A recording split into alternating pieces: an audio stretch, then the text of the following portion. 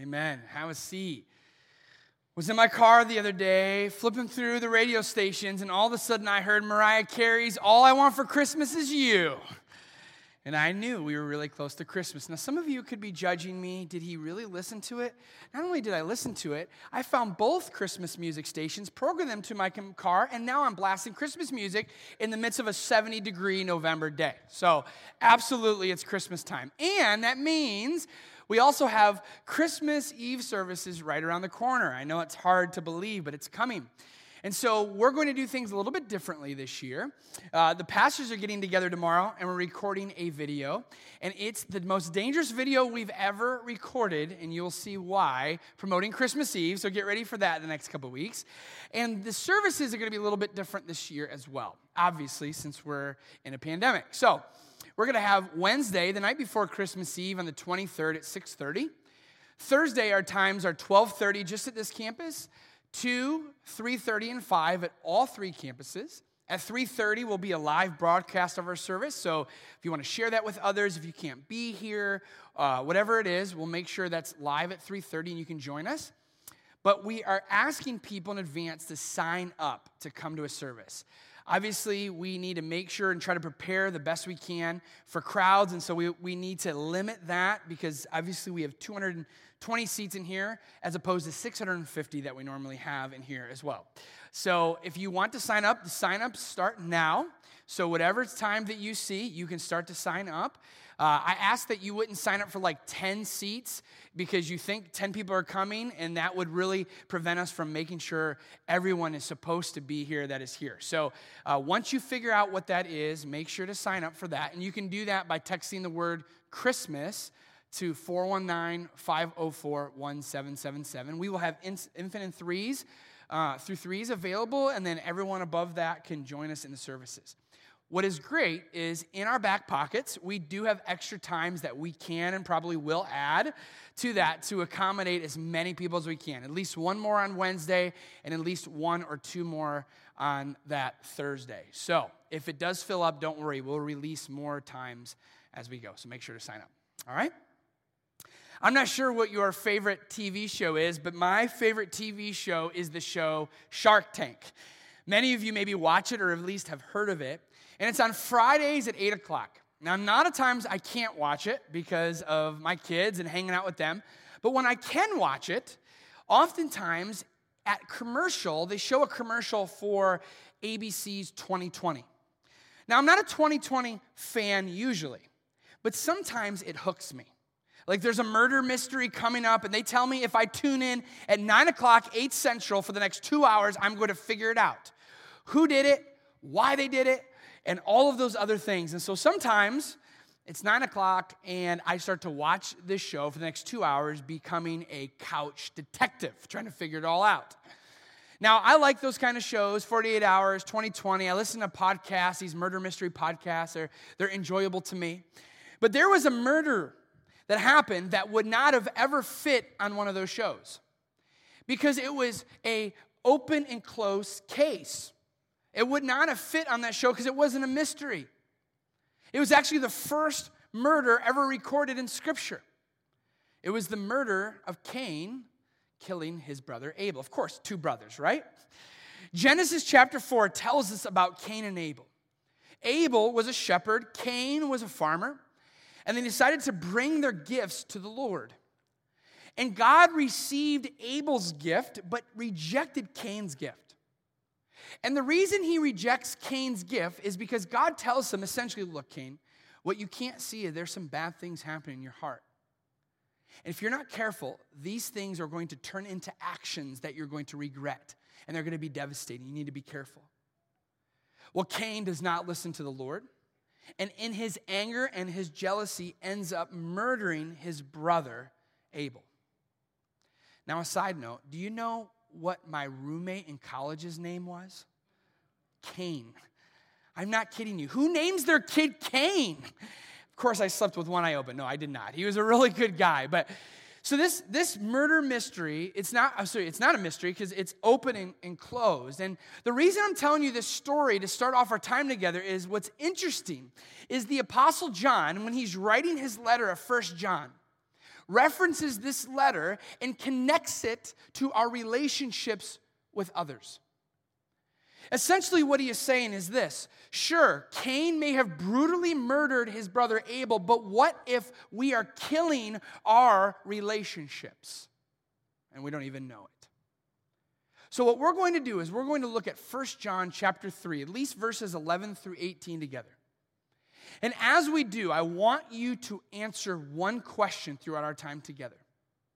When it comes to loving others and being in relationships with others, whether it's your spouse or a stranger, will you take the path, this easy path of selfishness, or this costly path of selflessness? It's up to you what path you take. So turn your Bibles to 1 John chapter 3 if you have them. If you want to look up on your phone, just type in 1 John 3. I'll have the verses on the screen for you. And we're going to start off by looking at John's desire for relationships. What are they anchored in? And here's what John says. John says, "This is the message you have heard from the beginning. We should love one another." Now, John's thesis for relationships is anchored in selflessness. It's anchored in love. He's saying all of us ought to love one another. And you may be here today and say, yeah, of course. This isn't rocket science. Of course we ought to love one another. But wouldn't it be that great if it was that easy to do? If it were that easy, we wouldn't have to be here today. All of us struggle to love each other. In fact, John knows this. He knows what a struggle it is for us to love one another, and so he gives us this example of Cain and Abel to show us why we struggle. He puts it this way in verse 12. We must not be like Cain, who belonged to the evil one and killed his brother. Why did he kill him? Because Cain had been doing what was evil and his brother had been doing what was righteous. Now, for many of us, I hope we would feel like we're successful in our relationships because we haven't killed anybody yet, right? Now, many of us probably feel like we want to kill each other, like, I'm going to, in some of our relationships. But hopefully we haven't done that yet, so check mark, right? But what if John isn't using this story of Cain and Abel as a literal example? What if he's using it as a figurative example? To ask us the question, yes, you may not kill people literally, but what if you're killing relationships and you don't even know it? In other words, if we're brutally honest, there are many of us in relationships with other people, and we blame our boss, we blame our spouse, we blame our friends, we blame our family members, we blame a stranger, and yet maybe, just maybe, we have found ourselves on this easy path of selfishness. And God wants to point that out to us today to get us off of it. Because if we don't, we're going to continue to be destructive and toxic in our relationships. So how do you know you're on this path of selfishness? Well, Pastor Stephen Cole, he's very helpful and gives us this definition of what it looks like. He says it's a selfish, insensitive attitude that shows itself in disregarding others' good as I seek my own interests. Let me read that again. Think about your own life for a moment. It's a selfish, insensitive attitude that shows itself in disregarding others' good as I seek my own interests. John calls this kind of behavior evil and satanic. He said that Cain was evil and belonged to the evil one. And yet many of us are brutally murdering our relationships and we don't even know it. And so what I want to do for the next few moments is I want to put up a few warning signs that you and I may be on the path of selfishness. And we may even recognize it, or some of us may not. And as we look through these examples, all I'm asking you to do is just take a self-inventory and ask yourself, is this me? Don't be doing this to your neighbor. Don't be thinking, oh, that is my spouse. I want you to think, is this me or not? Okay? Here's this first warning sign that we're on this path.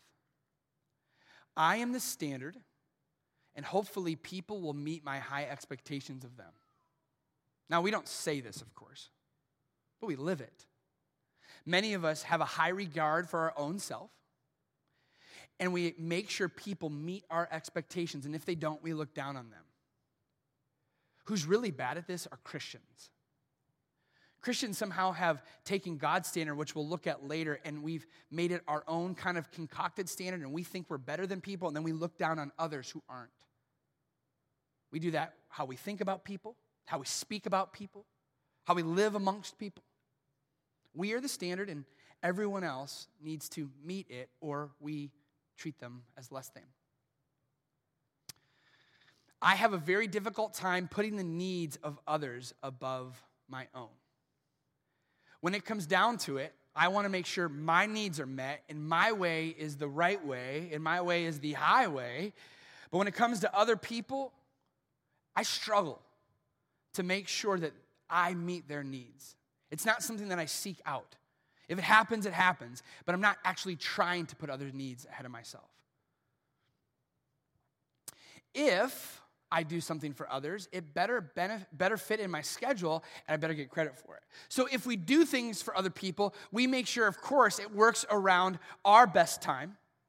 Not their best time, our best time. It better fit into my schedule, my family's schedule, and if I do it, I better get recognized on Facebook for it. I better get a thank you text or whatever, and if I don't, well, I'll make a mental note. I'm not going to ever do something for them again. When I don't get my way, I throw a fit, either outwardly or inwardly. My 2-year-old, when she doesn't get her way, oh boy, everybody knows it. I know a lot of 32-year-olds and 52-year-olds and 82-year-olds that when they don't get their way, everyone knows it as well. Sometimes it's outwardly in outbursts of anger. Sometimes it's inwardly, and we become defensive, or we just pass on by other people and we treat them like we ghost them and we don't really talk to them anymore. Eventually, it'll come out some way. I expect others to listen to me, but I become disinterested when others talk to me. So when I'm ready to talk, you better invite me over to your house. You better have the coffee on. I want to pull up a chair. Don't get your phone out, and let's talk. And I want you to listen to me. But when it comes to other people, we'll listen to them, but we're scrolling our phones. We're distracted. When they send us a text, we may respond, but when we send other people, they better respond now. It's a big difference. And finally, if I ever apologize for something, I make sure the other person knows what they did wrong as well. This kind of apology sounds like this. I'm sorry, but everything after but is really what they're thinking, and everything before that but, I am sorry, means nothing. Because what they're using is that apology to launch into their case in which why you are the one that really caused this, not me. If you have any check marks next to those 6 things, then there is a chance, a really good chance, that either intentionally or you just are living this way because we all have selfishness in us, we have fallen on this path of selfishness. And whether you recognize it or not, you are hurting other people because of it. Now, when I went through that list, I won't tell you how many checks I had. Let's say it's between 6 and 6, somewhere around there. And it's so easy to read those things and be like, man, maybe it's not my boss. Maybe it's not my spouse. Maybe it's not other people. Maybe it's me. And you can get down and discouraged. And yet, my whole hope for you today is, yes, to take a self-inventory of where you are in relationship to others and to ask yourself, is it possible that we've fallen onto this selfish path of being in relationship with others? But now, what I want us to do is say, guess what? We can change. Starting today, you and I can get on this other path. Now, it's not going to be easy. We named this other path a costly path of selflessness.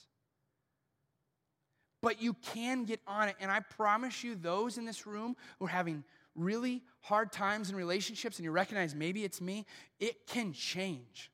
It may not change overnight, but it can change if you're willing to walk this costly path of selflessness.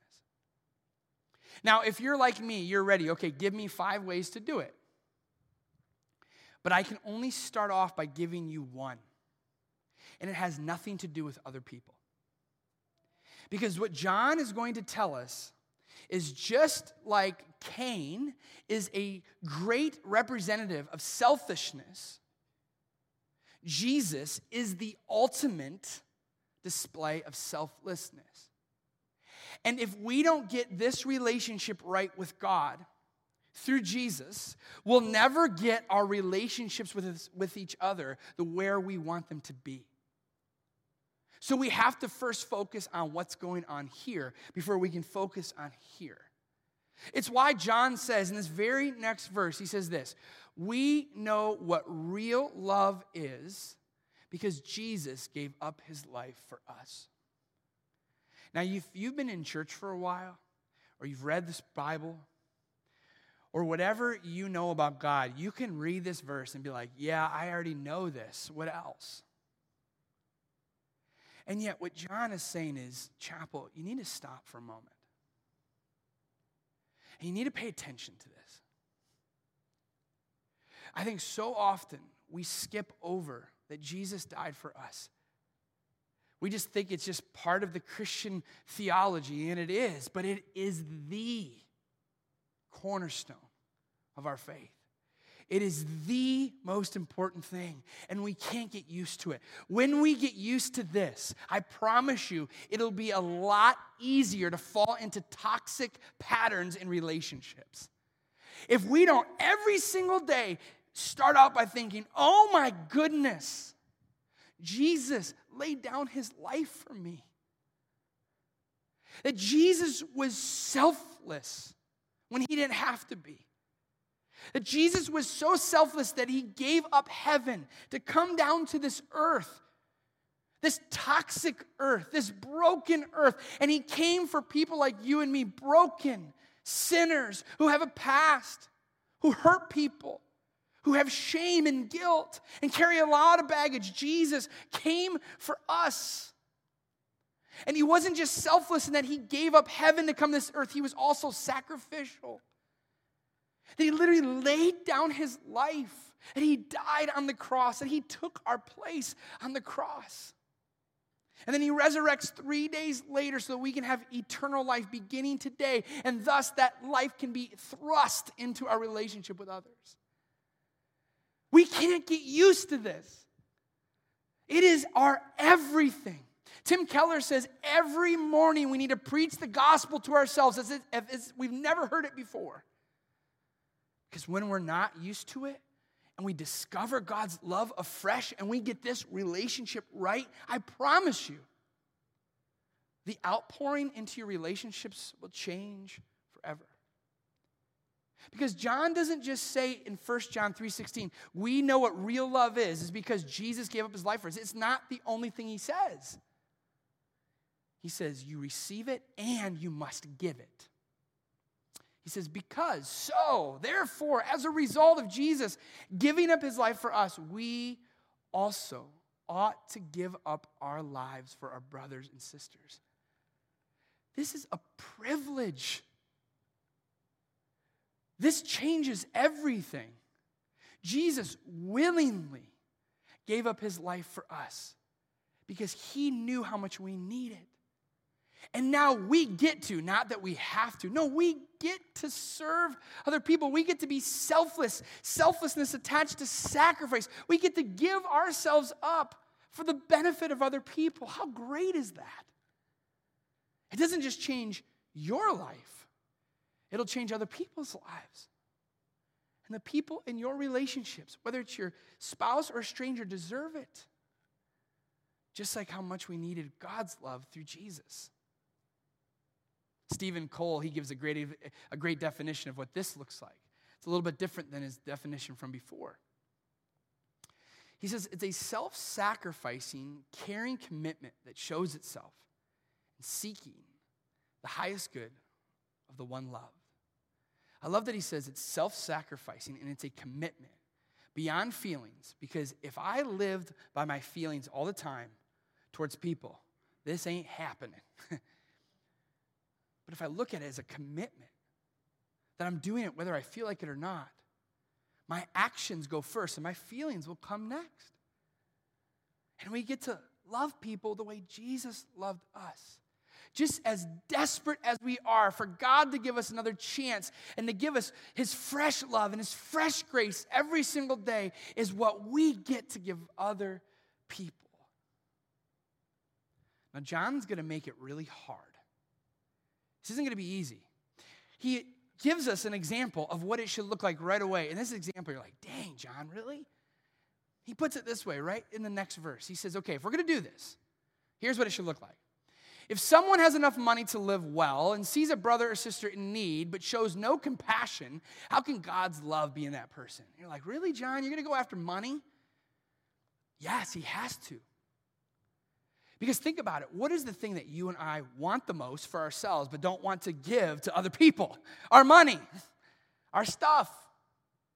Now, we'll give to other people when it's convenient, when we want to, when we have a little excess, when we want to be recognized. But to give up selflessly and sacrificially stuff for other people, John's saying, I know how hard it is, but let me tell you, I didn't tell you it's going to be easy, but it's going to be so worth it. Because the costlier, is that a word? Yeah, we'll make that up for today. The more costly it is, the harder it will be for you, but the better it will be for you. The better it's going to be for the other person. If you don't believe me, look at the cross. It was costly to Jesus, but so beneficial for us. So too, it must be in our everyday lives, whether it's our finances, our free time, our words. And John's going to tell us in all of our actions, our love must be selfless. And it must be sacrificial, and it must be costly, because that's what love truly is. John tells us so. He says, dear children, let's not merely say that we love each other. Let's show the truth by our actions. If you tell someone you love them, but you don't show it, it means nothing. Intentions are cheap. Actions are costly. And yet it's the proof that we have God's love in us. If we're not showing our love to especially people that we don't want to love, you better go back to square one and make sure this is okay. Because I can promise you something's out of line if we can't do that for other people. We must love by our actions. So what do these actions look like? I'm glad you asked. I gave you 6 signs that we're living selfishly before. Now I want to give you 6 encouragements to live by in order to live selflessly. And you and I aren't going to do this every day perfectly. It's not going to change tomorrow, but this is a great way for you and I to live for and hopefully go after in our relationship. So here's just a few ways that we can do that. My standards for others reflect God's standards. What's God's standards? Grace. Grace. Grace. His standards go out the window. You don't have to hit a bar for him to love you. The bar is set low on purpose because he knows we're going to mess up. Yet he gives us grace after grace after grace. He doesn't say, you did this and hold it against him. He gives it anew as if you never did. Are we doing that in our relationships with our spouse, with other people? Are we giving grace and more grace to those people, especially who hurt us? I seek, I desire, I want to put others' needs ahead of my own. I get to do this. This isn't drudgery. This is an opportunity to put other people ahead of my own, because I know that's where true joy is. If I do something for others, I'm going to do so for God's glory, not my own. I don't need to have credit for it. God sees it, so I can do things in secret in order to show him how much I love other people. when I don't get my way, because it's going to happen, it's okay. I'm at peace with it. That means someone else is getting their way, and that's a good thing. I don't need to get my way all the time. I am more interested in listening to others than being listened to.